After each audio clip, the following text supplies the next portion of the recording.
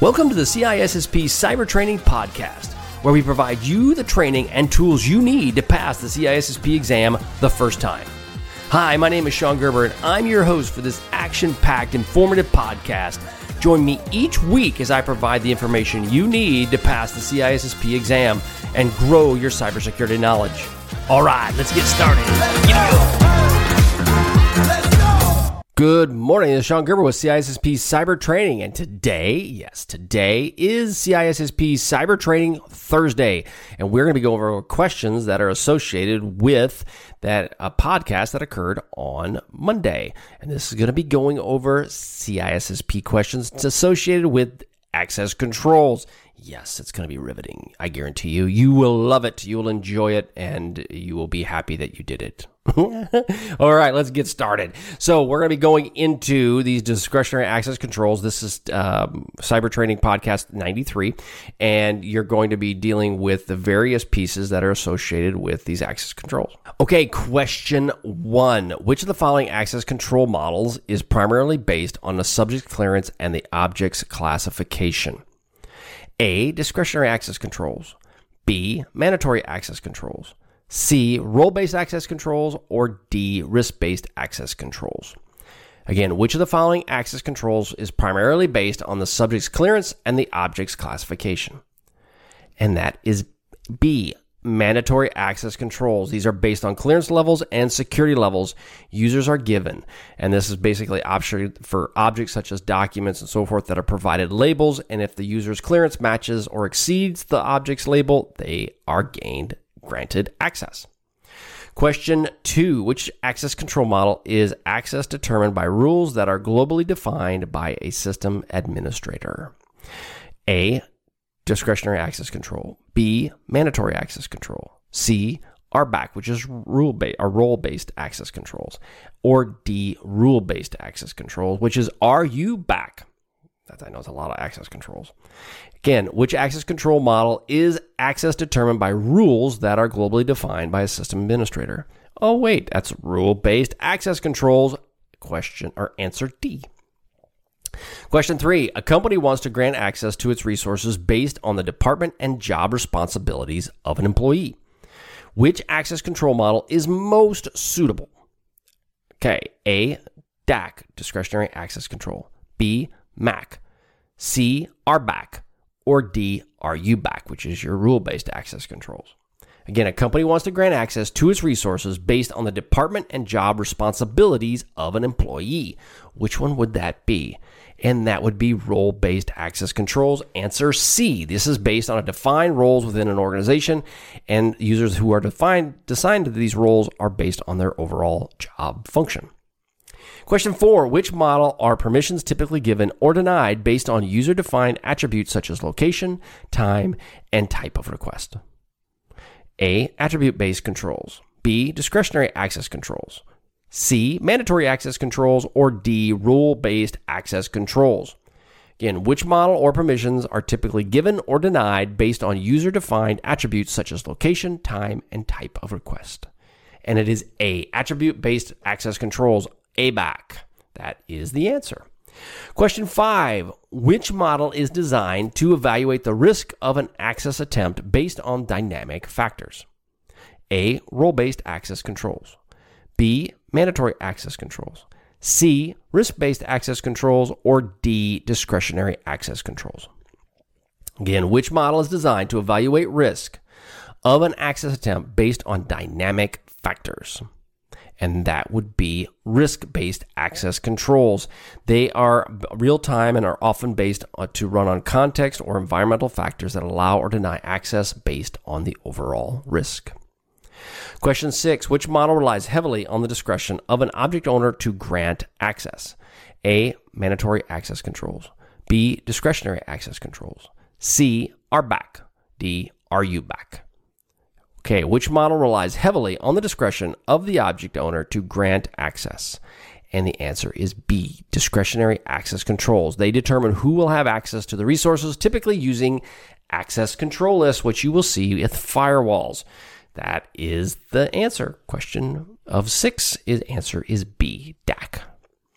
Question 7. Which of the following access control models can clearance levels include top secret, secret, and confidential? In which access control model can a clearance include top secret, secret, and confidential? A. DAC. B. RBAC. C. MAC. Or D. RUBAC. Again, which model can include top secret, secret, and confidential? And the answer is C. MAC. Mandatory access controls are security labels and clearances often used in government or military environments. Question 8. A company wants to combine multiple access control models to develop a layered security approach. This is a characteristic of hybrid access controls. B would be RUBAC, C is MAC, or D is ABAC, attribute-based access controls. So a company wants to combine multiple access control models to develop a layered security approach, and this would be A, hybrid access controls. These are used for multiple controls to suit specific organizational needs.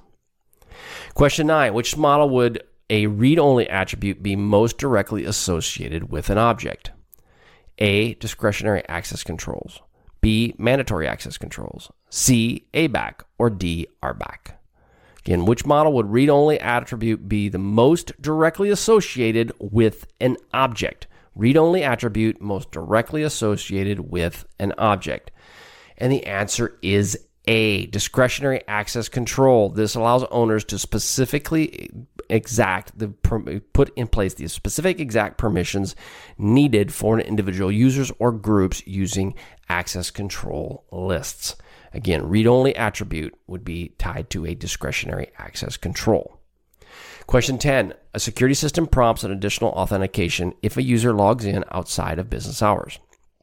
This is an example of A, RBAC, C, DAC, or B, DAC, C, RISC-BAC, or D, ABAC. Additional authentication if it's outside business hours.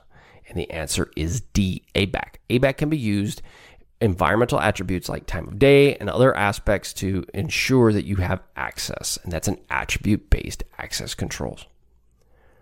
Question 11. A firewall that blocks or allows users traffic based on port number is using which type of access control model?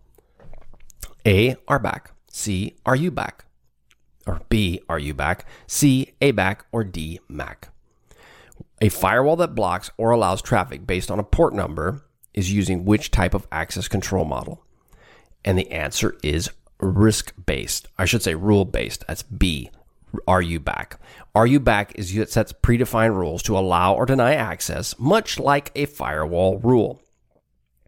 Question 12. Which access control model can become highly complex as more attributes are considered for decision making?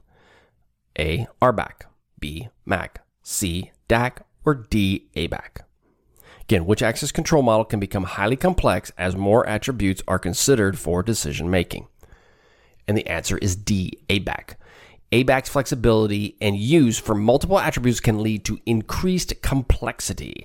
And again, that is the answer to question 12. Question 13. Which access control model emphasizes the separation of duties, or SOD, by assigning users to predefined roles? A, RBAC, C, RUBAC, or B, RUBAC, C, MAC, D, DAC. Again, which access control model emphasizes separation of duties by assigning users to predefined roles? And the answer is A, RBAC. Role-based access controls are ensuring duties are segregated and separated by reducing the risk of unauthorized or malicious actions. Question 14. If an organization wanted to restrict access based on a user's project team and tasks within that team, which model would be best? A, attribute-based access controls. B, role-based access controls. C, discretionary access controls. Or D, mandatory access controls.